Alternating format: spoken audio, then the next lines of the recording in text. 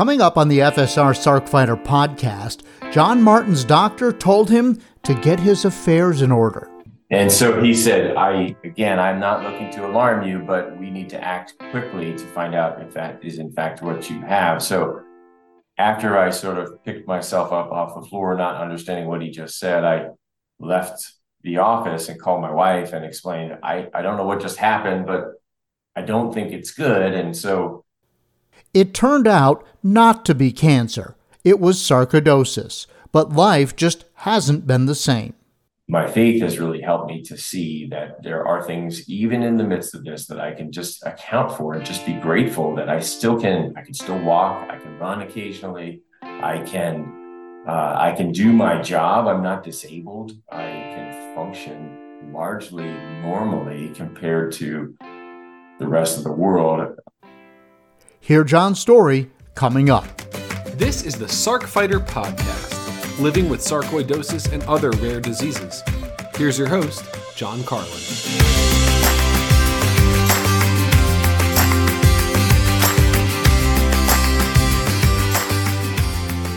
Hello, and once again, Happy New Year. This is episode 104 of the FSR Sarkfighter podcast. I'm your host, John Carlin, and I'm recording today on January 14th of 2024.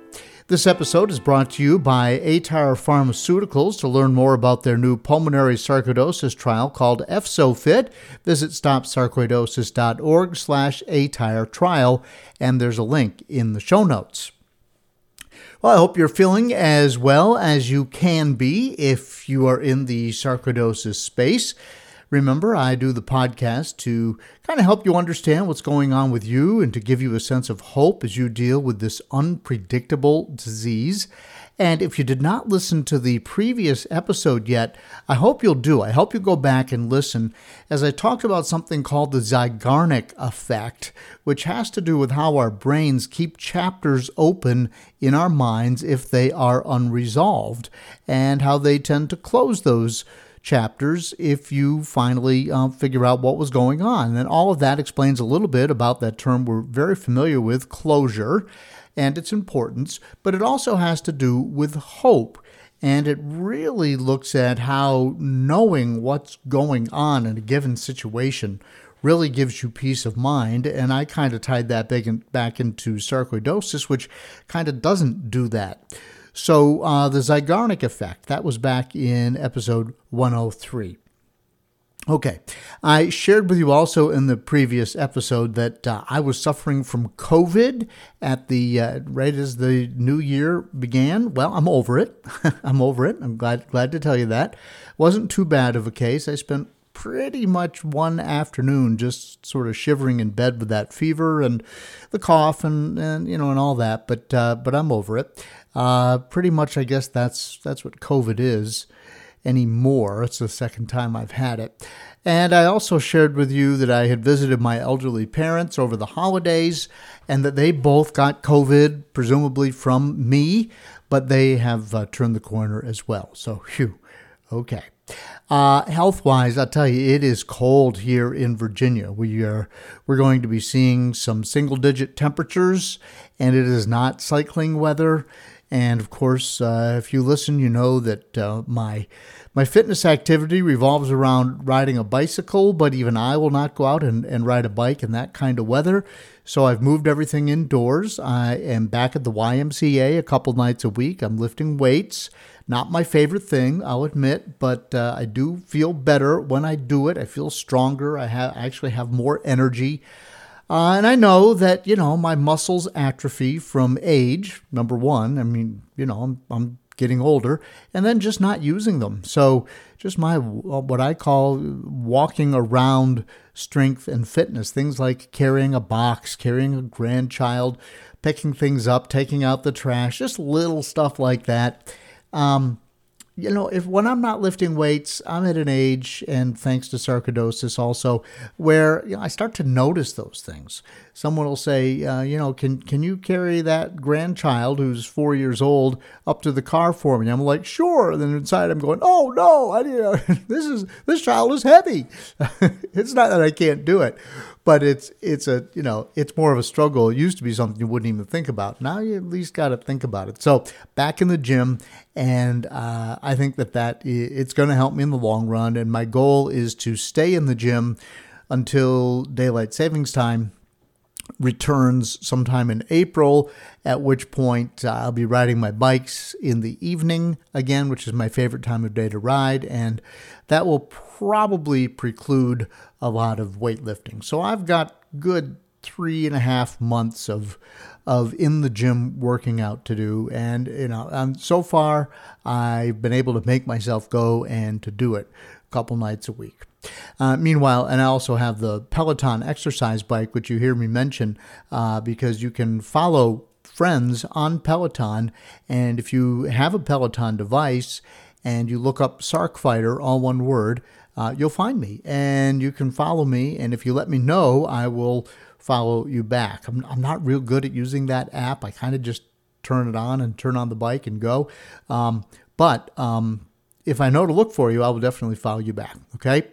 And the docs do tell me that it is good for my sarcoidosis and therefore, ipso facto, presumably yours, to do a variety of things workout-wise. And so I want to let you know that I'm doing it. Maybe that'll give you a little bump of motivation and you'll want to do it as well. And again, I'm amazed at the number of people who reach out to me and contact me, who've listened to the podcast, and they have been or are fitness-related people who have been struck down in some way by sarcoidosis.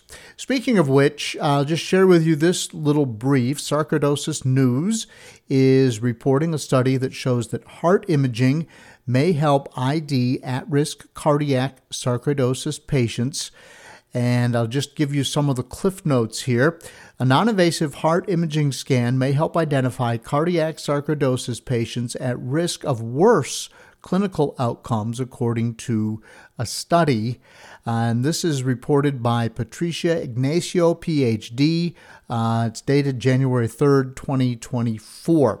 The study, which was entitled Optimal Left Ventricular Ejection Fraction in Risk Stratification of Patients with Cardiac Sarcoidosis, was initially published in the journal EP Europace. And it gets fairly technical, and there's a lot of medical terms in there. So again, I'll just hit some of the high points for you. But basically what it said is less than 10% of patients are said to show symptoms of cardiac sarcoidosis, of course, in which granulomas are found in the heart, accompanied by an irregular and fast heartbeat, which of course is known as atrial fibrillation and cardiac dysfunction. But the heart imaging it found and other analyses suggested that cardiac sarcoidosis may be more prevalent than is thought, affecting not 10%, but up to 30% of patients. So maybe 3 times as many as initially thought. And then it says, according to researchers, early diagnosis of cardiac sarcoidosis and identifying patients who are at risk of worse outcomes is still a challenge. And they talked about a team at Cleveland Clinic in Ohio, which is now seeking to determine the optimal cutoff value of a patient's LVEF, which predicts the risk for ventricular arrhythmia and death by any cause. And then it goes on and it cites the study, and it talks about the number of people who participated and all that, and it's all very much study-related stuff. But what I'll do is, if this is a language that you speak easily, you can look it up by all means. I'll put a link in the show notes, and you can read it at your leisure. But moving on, I have a great interview to share with you today. John Martin reached out to me after a recent podcast saying the story of Kevin Moore, whose email that I shared with you back in episode 98 resonated with him. A bit of Kevin's initial email.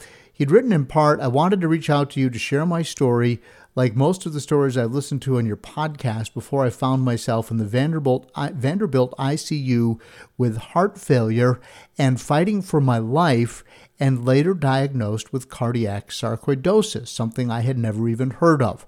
I, at that time, was a healthy 42-year-old male. I had never been in the hospital. I lived a healthy lifestyle, exercised daily, and was an avid runner.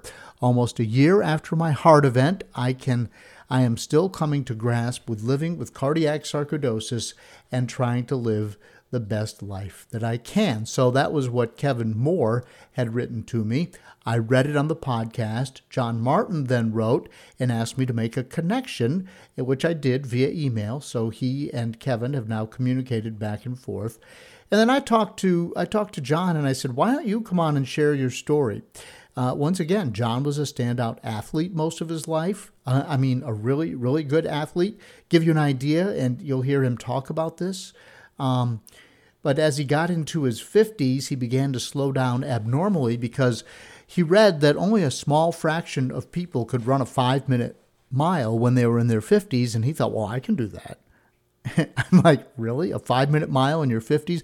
I ran a 5-minute mile in high school, and I don't think I came within a breath of it even after a career as an adult runner. So he's in his 50s thinking, oh yeah, I'll go out and train and I can get down to a 5-minute mile.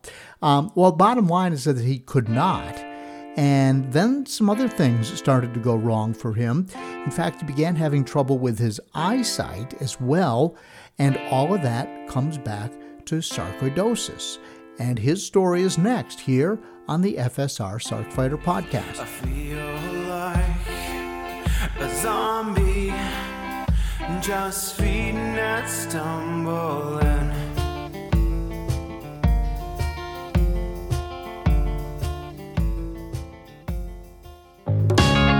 Hi, I hope you're enjoying the Sarcfighter podcast. You may be wondering, what can I do to help? How can I be a part of the sarcoidosis solution? It's simple. Make a donation to KISS, Kick In to Stop Sarcoidosis. 100% of the money goes to the Foundation for Sarcoidosis Research. Look for a link in the show notes of the Sarcfighter podcast. Welcome back to the FSR Sarcfighter podcast. Joining me now is John Martin, who is in Pennsylvania. John, welcome to the podcast today. Thank you, John. I appreciate the opportunity to meet you and an opportunity to reach out to folks that are dealing with the same stuff I'm dealing with. Yeah, gotcha. Thank you. Thank you for agreeing to do that. You are near Lancaster, Pennsylvania. That's Pennsylvania Dutch country, right? Sure. Yeah. Lancaster County is full of buggies with the Amish. So those are our neighbors. Okay. Gotcha. So you started feeling badly right before the pandemic thereabouts. What was going on with you? Yeah. So 18, 19 timeframe, okay. Just started feeling fatigue that was a little unusual. I was very active in the work that I did. I was a remodeling contractor, and I just found I was kind of having days where I really didn't have the energy I was used to. And then I started getting a series of strep throat infections that wouldn't clear very easily, and other bouts with alopecia. So I lost hair. It was an odd kind of thing. I generally have been a healthy person. And so during that time frame, I started seeing my family doc, and he would run tests for Lyme and for just general blood tests. And there was never really anything that was unusual. Some of my white blood cell counts would be a little off, but there was nothing that was truly identifiable. And that went on for probably about a year. Okay. Well, you said that you were driving in a snowstorm and your eyes started to, you were having a hard time seeing the lane lines and that kind of stuff, which, you're in a snowstorm. So, it must have been really bad to be worse than what you thought the weather was presenting. So you started going to see an eye doctor. I did. So this was in January of 2020. So right around the kind of the beginning of the pandemic, and we were coming home from an event, and it was a light snowstorm, but enough to kind of get you really paying attention to the road. And I found the glare off the road and the ability to see the lane lines were just challenging, not like I've ever experienced before. And so I did go see just an optometrist to have my eyesight checked. And in the process of that appointment, the optometrist identified that I had cataracts. And here I was 50 years old. She said, it's not uncommon that you have cataracts. They're early onset. And she referred me to see a surgeon to have the cataracts addressed. And that was my early indication, though I thought it was something as simple as cataracts, that there was something not quite right. Then advance that story with your eyes a little bit. It turns out you did have cataracts, but there was also something else creeping in. And so tell me that, and then I want to hear the story about how the doctor told you to make sure your affairs were in order. I mean, that's a pretty serious conversation. Yeah, my wife and I, today we can laugh about that. We weren't laughing a whole time. So I had set appointment with the eye surgeon for the cataracts, and the appointment kept getting pushed back because offices were closed and they weren't seeing patients during the pandemic. So what was going to happen in March, April timeframe got pushed back until about the first week of July. And all throughout that time period between when she told me about the cataracts and when I went to see the surgeon, my eyesight just declined. And I would see floaters and bright spots. And I attributed all of that to this situation. I just thought, well, I'll just wait till I see the physician. And by the time I got into the office and I met with the specialist, he had taken some images, which were routine, and then sat me in a waiting area and asked me to go back eventually to go get additional scans because what they were reading was not conclusive. And so I didn't think much of it. By the time I went back, got the second set of scans, and they put me back in the exam room, I could tell something wasn't quite right. And so he had a very somber sort of approach and just said, I don't want to frighten you, but I think what you're dealing with is not cataracts. Though they are there, they're not advanced. What you are instead dealing with, I'm fairly well convinced, he said, is a melanoma, so a cancer that he said is fairly rare, but if I'm correct, it is likely a metastasized. Sure. Yep. Getting worse.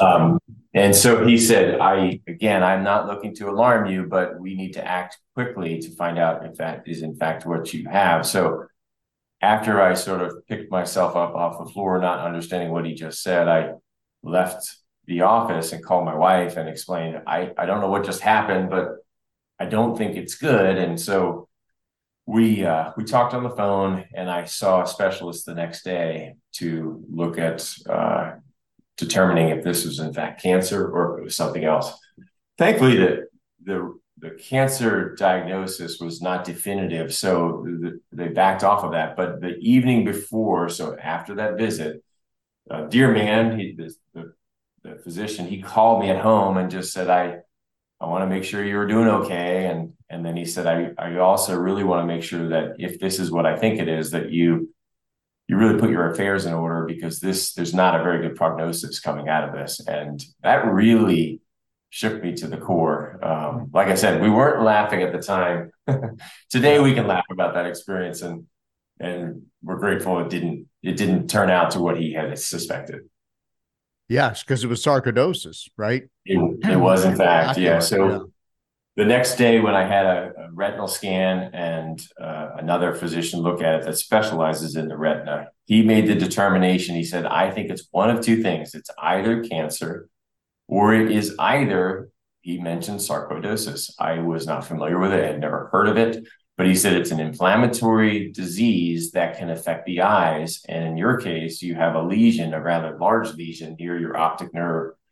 And we can't do a biopsy to determine if it's sarcoidosis, but we can do some testing to narrow it down.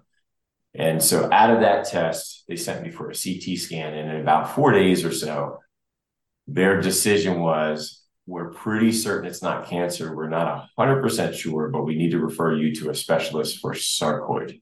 And that's where I went from there. Gotcha. And so is that when you started going to Johns Hopkins? That's correct. Yeah. Thankfully, in our area, Johns Hopkins is about a 90-minute drive. Okay. And the University of Pennsylvania is similar, both of which had sarcoidosis clinics. At the time, I reached out to UPenn first, and they were not taking new patients. They were not sure they were going to continue their clinic. And Johns Hopkins, I got a referral there and met with my current pulmonologist because it was determined I had it in my lungs as well. She is my kind of a chief doctor, and I see an eye specialist routinely several times a year to monitor my eye. Yeah. So how did you get from ocular to lungs? Did they just automatically start looking because that's what sarcoidosis does, or were you having some sort of a effect from it? Well, exactly. They said, well, it's most common in the lungs. We're going to do a CT scan, whole body CT scan, just to see if we see anything else, whether it be cancer, tumors. And out of that, they saw quite a bit of activity in my lungs and determined that if it's sarcoid, it's consistent because it would be granulomas. And so when they referred me down to Hopkins and they did more evaluation and reread my CT scans, they had a strong suspicion it was pulmonary sarcoidosis in addition to ocular. Gotcha. So, and we'll get to your heart here in a little bit because I know that also had some sort of issue, but sure. But that's somewhat inconclusive, leaning away from sarc right now. But I want to ask you. So, and that's how this goes with sarcoidosis, right? You have a sarcoidosis doctor, and then you have people have come on and they've said, yeah, I have all these ists, this special ist, cardiologist, I mean, so you have specialists in whatever area where the sarcoidosis decides to show up in your body. So, but your chief doctor is a pulmonologist, right? Your quarterback, as it were. Yep, exactly. Thank you.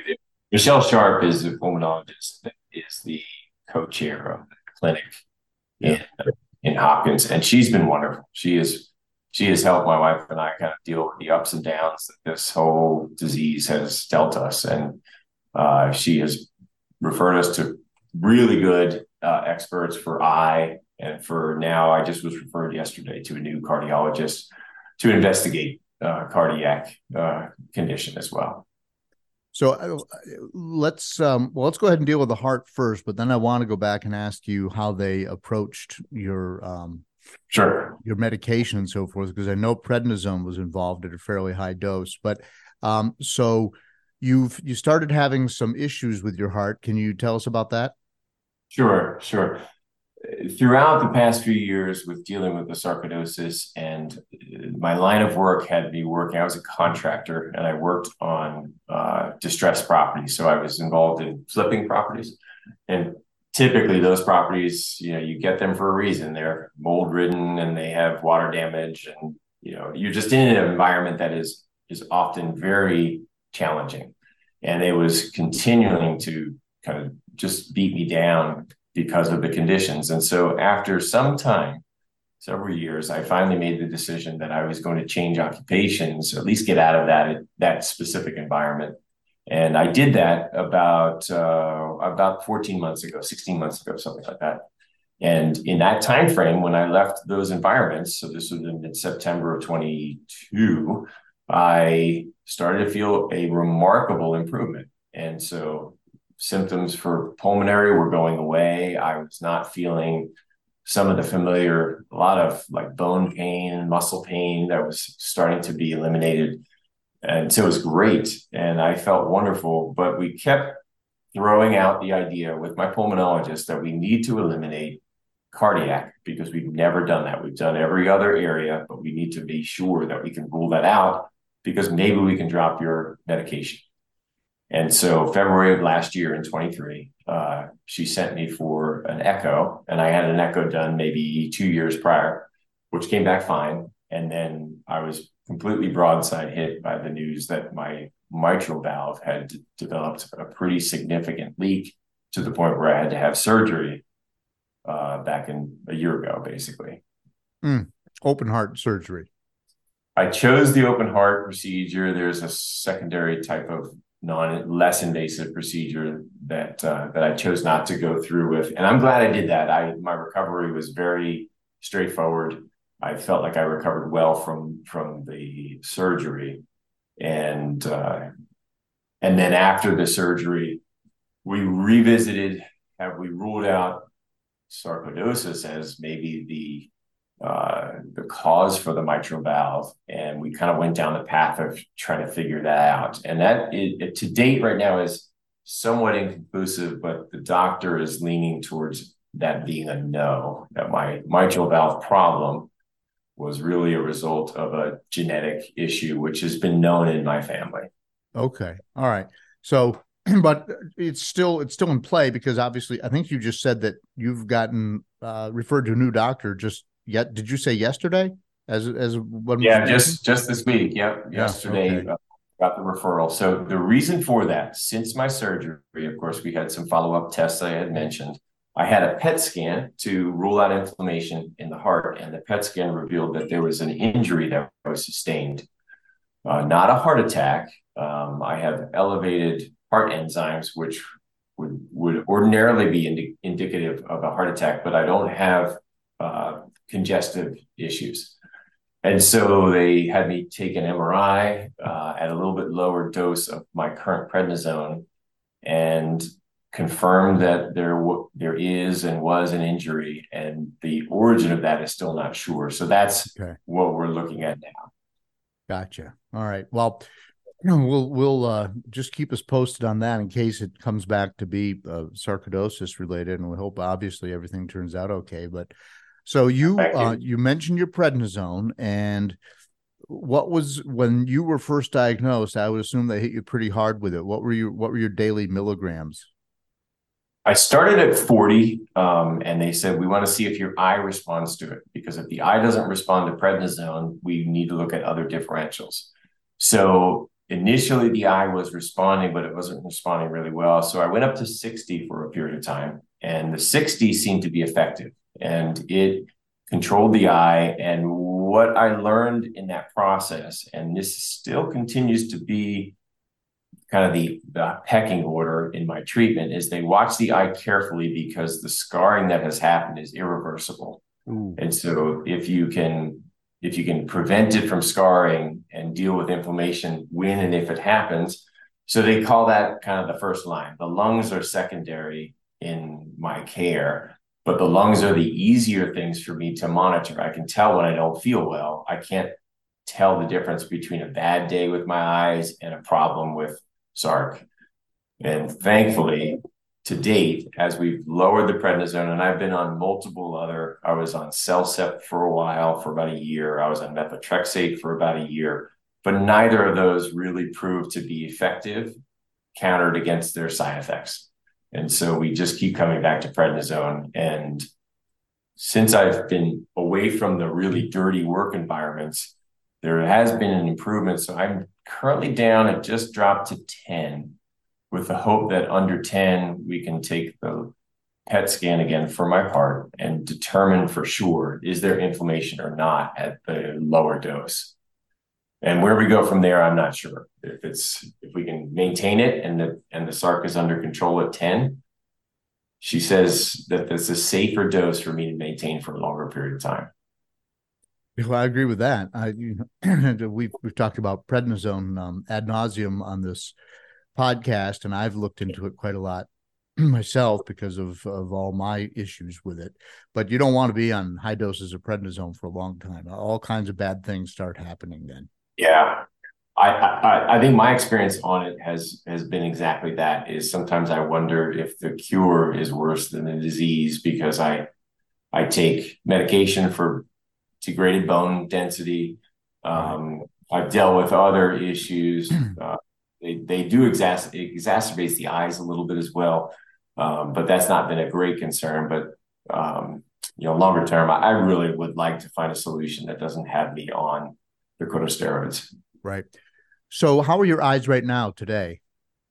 They're okay. I just got a prescription for new glasses. I've not been wearing my regular glasses because they're just not quite tuned in. And I'm hoping when I do get my new glasses that I'll actually be able to see a remarkable difference. I expect that. The the damage done to my eye is kind of this subtle thing that I just learned to live with. It grays out in certain regions. Hmm. So it's as if there's a blind spot, but there's still color and something there, but it's very misleading. So what I see with my right eye is not the same story I see with my left.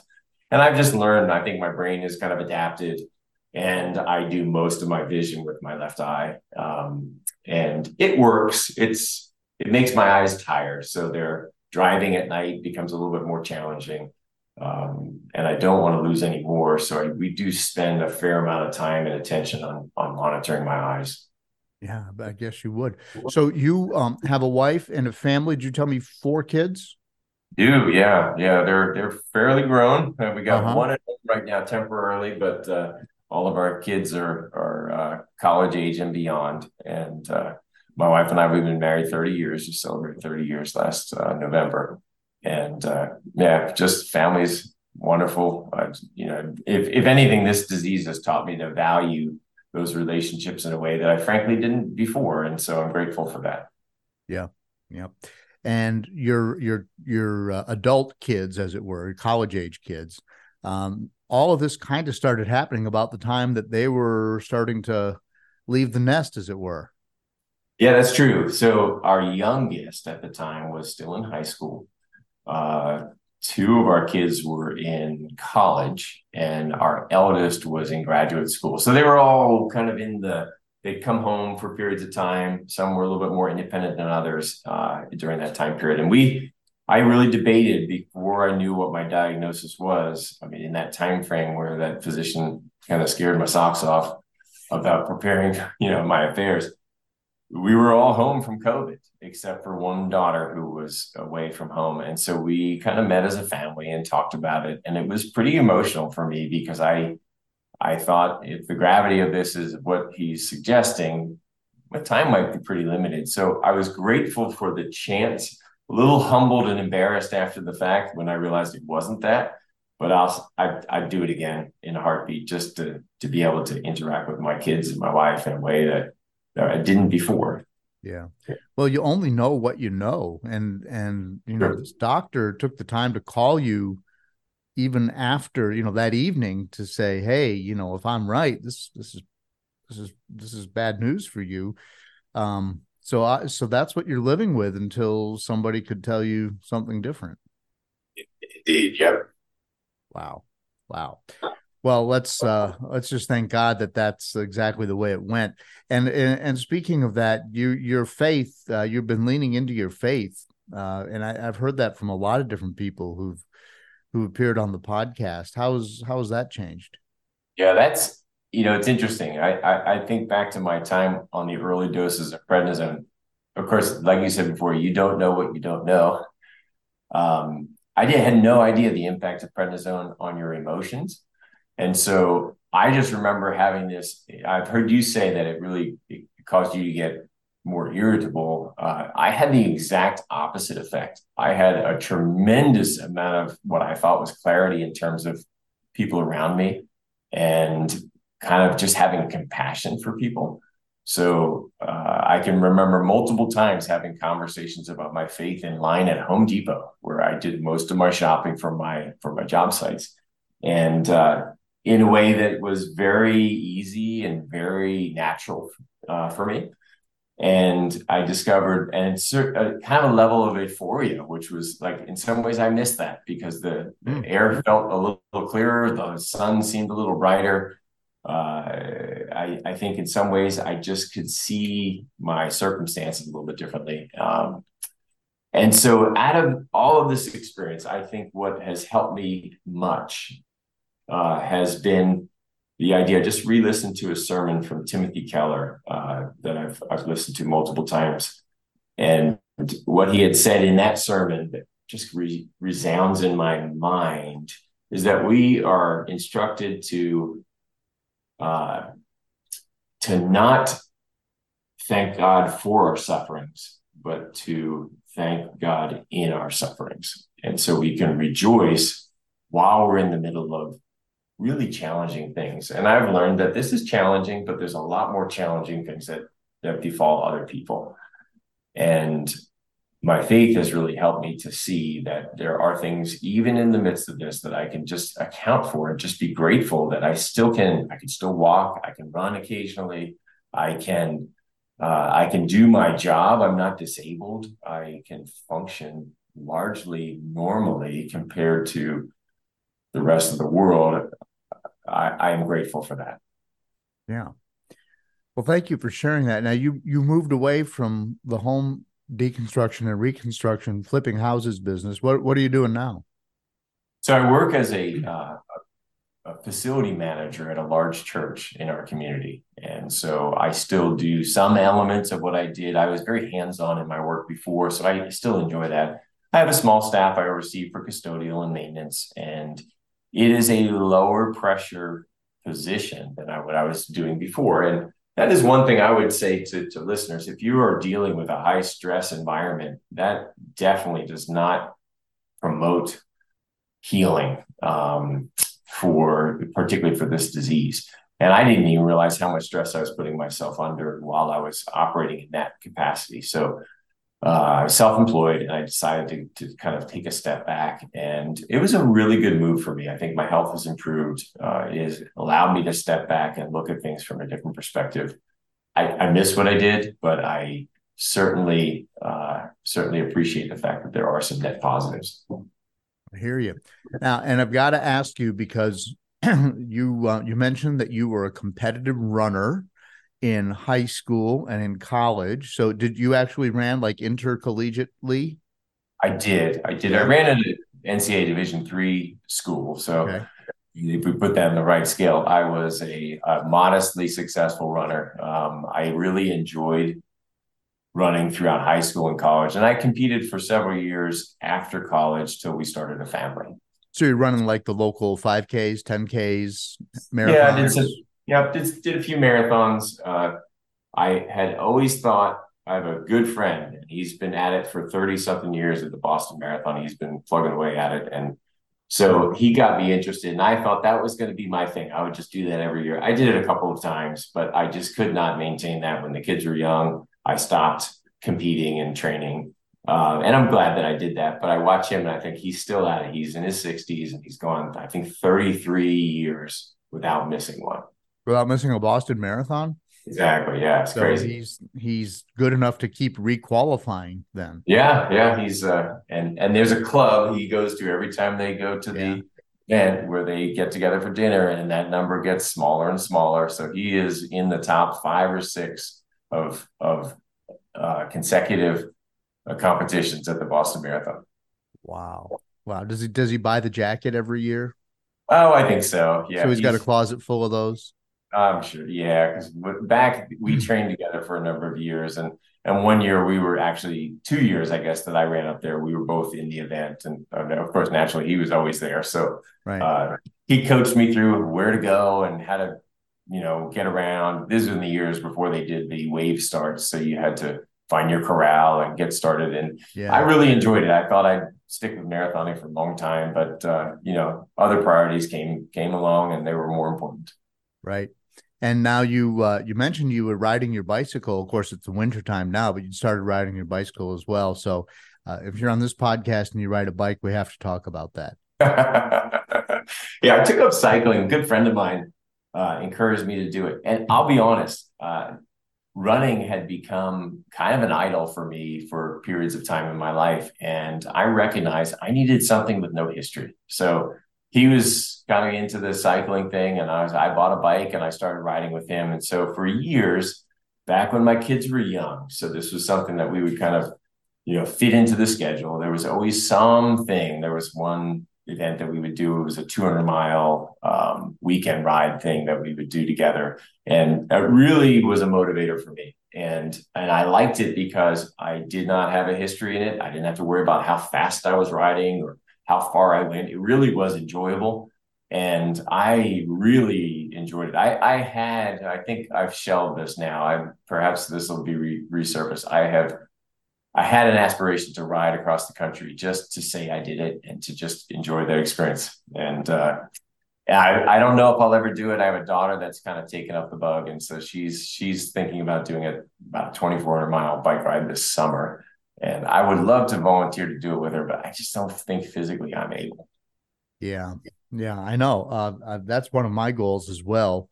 Of course, you have to have the time off from work, as well as the Exactly. fitness and sarcoidosis parking itself for a little while in order to be able to do that. And I think it takes about 2.5, 3 months for most people to do it. So I keep looking at 65 as a retirement age, and then how many good years might I have after that? That's assuming my sarcoidosis stays, isn't a problem.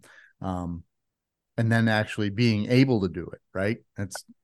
There's a few variables in there that you can control and some you can't. Some you just can't. But yeah, so you and I have similar aspirations there. But you thought, you stopped being a competitive endurance athlete when you were focusing on your family, but you thought, well, the family will in time they'll move on and I'll get back to it. And lo and behold, you hit a roadblock. Yeah. Interestingly enough, it coincides some with my health here with sarcoidosis. Back as I was approaching age 50, I did a little quick research and I realized there's very, very few people that can run a 5-minute mile at age 50. And I thought, well, I could do that. I'm sure I can do that. So I started to train for that. And this is around the time that my daughter, she was finishing up high school and she was a very competitive runner. And I thought, well, I've got a natural training partner if I'd like to just follow her along. And I tried to do a time trial with her at one point and realized I could last about a lap with her, a lap and a half. And I thought, well, I've really fallen off. I just better train a little harder. And I tried a couple time trials in that time period prior to knowing what I was dealing with. And my lungs were killing me. And I would run about a 6-minute mile as fast as I could go. And I thought, well, I'm never going to get to 5 minutes. And I just expected when I was in my 30s, when we were having children, all that time away from the event, I would be motivated when I got older. And I thought that this would be something that I would jump back into. And in some ways, I'm sad that I haven't been able to do that. But in other ways, I'm very grateful because I do not want to have the same challenges I had when I was in my 20s, where it became a bit obsessive. And I thought, my wife's more important to me than running. My kids are more important to me than running. If this forces me to have that perspective, then I'm grateful for it. But it is something that has changed my perspective. Now, the 5-minute mile that you were unable to do, is that because you had aged? Because you lose something like 10% a year, if I'm remembering the articles that I've read about that. Was it because of age, or was it because sarcoidosis was creeping into your lungs and you didn't know it? I think my lung capacity had already been affected because it was in that same time frame. A handful of years before, when my youngest was, I think, in the 8th or 9th grade, we went to my alma mater as an event where you could run as an alum in a mile. And I had hardly done anything, and I ran pretty close to 5 minutes, maybe 3 or 4 years prior to that. So I thought, well, shoot, if I can, I'll start training, I practice, I certainly can do that. And boy, the fall off in that short period of time was tremendous. And I thought there's something else happening here. And of course, that's about the time I started having blood work and trying to figure out why I'm so tired. And my family doc was great. I said, well, maybe I just need to hang it up and just recognize that middle age has not been kind. And he said, yeah, it might be some of the contribution, but it's probably not the whole thing.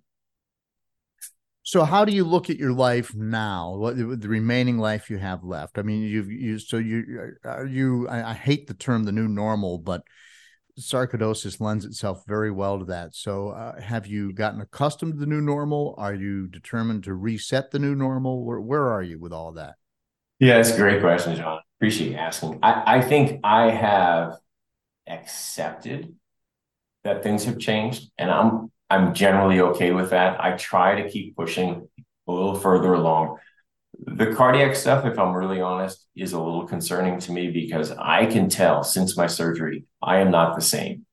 I did one bike ride with my brother down in your neck of the woods, and I struggled to finish. And that never happened on a bike before. Like I did not know. I had to stop and sit down for a little bit at different points. That has never happened to me. So to me, it's a little concerning. And knowing that there's this injury that needs attention, and we don't know what caused it, that has me a little bit cautious, because I don't want to do something that would be grave. But at the same time, I also don't want to sit here and do nothing. So I continue to try. And I think for me, it might be a matter of adjusting expectations and enjoying what I can do more than grieving what I can't. You had introduced me to Kevin Moore, someone who had corresponded with you. And I just really admire his attitude about the same, because he has lost a tremendous amount. He's about 10 years younger than me, but he has just adjusted his attitude, and I just really admire that about him. So we've maintained some contact in the past 2 months or so. That's great. That's great. I'm glad to have made that connection for you, and hope it works out for both of you. Well, do you have any advice for people who are just kind of wading into the sarcoidosis battle, or maybe even anybody who's been in it for a while? It's probably the advice I had received and maybe wished I had received. I would say that, that the original diagnosis, be prepared. It's never definitive. The only definitive diagnosis is when you have a biopsy, and mine failed. And all of the attempts to really understand it are often met with more tests. And that continues to today. So I would say just be patient with the process. I would say too, just really take stock in who you have to support you. Those closest to you are going to support you and be sympathetic. It's a very difficult disease to explain to other people. And most of the time, I think I'm not that much different. Most people don't know that you're dealing with something. And so, just saying what it is, it's in some ways, if you just told someone you have cancer, it's easier.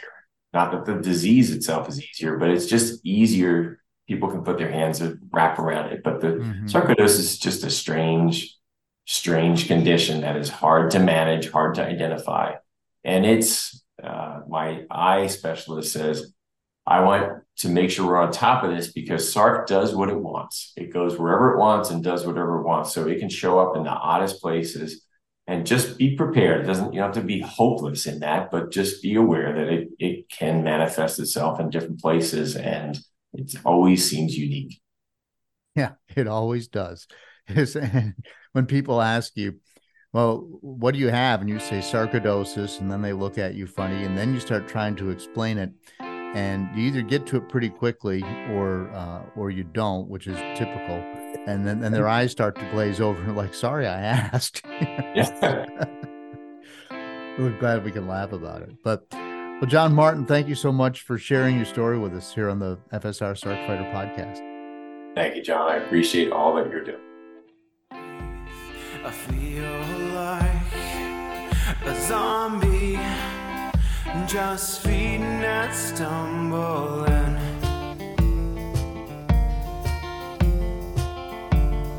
Thank you so much to John for sharing his story. I hope that he continues to improve, that he recovers from the open heart surgery, and that ultimately his doctors are correct, and that whatever is going on with his heart is not sarcoidosis related, and that everything else continues to go well for him. And thank you again, John, for sharing your story.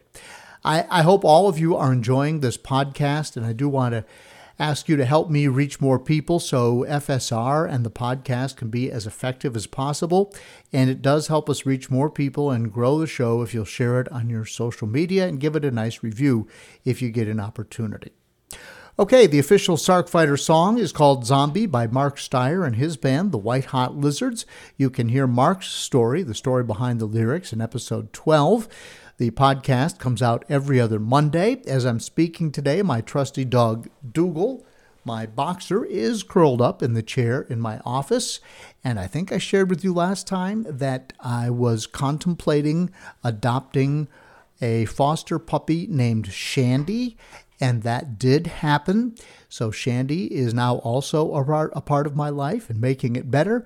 She is not in my office because she's chewing on everything presently, so she is downstairs in the utility room, but we'll be going for a walk shortly. So I'm sure you'll be getting lots of updates on Shandy.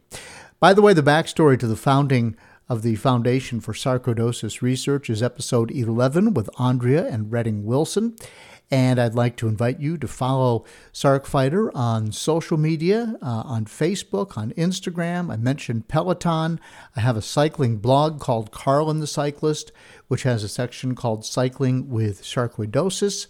And if you're new here and you're just trying to figure out what SARC is, go back and listen to episode 2 with Dr. Simon Hart.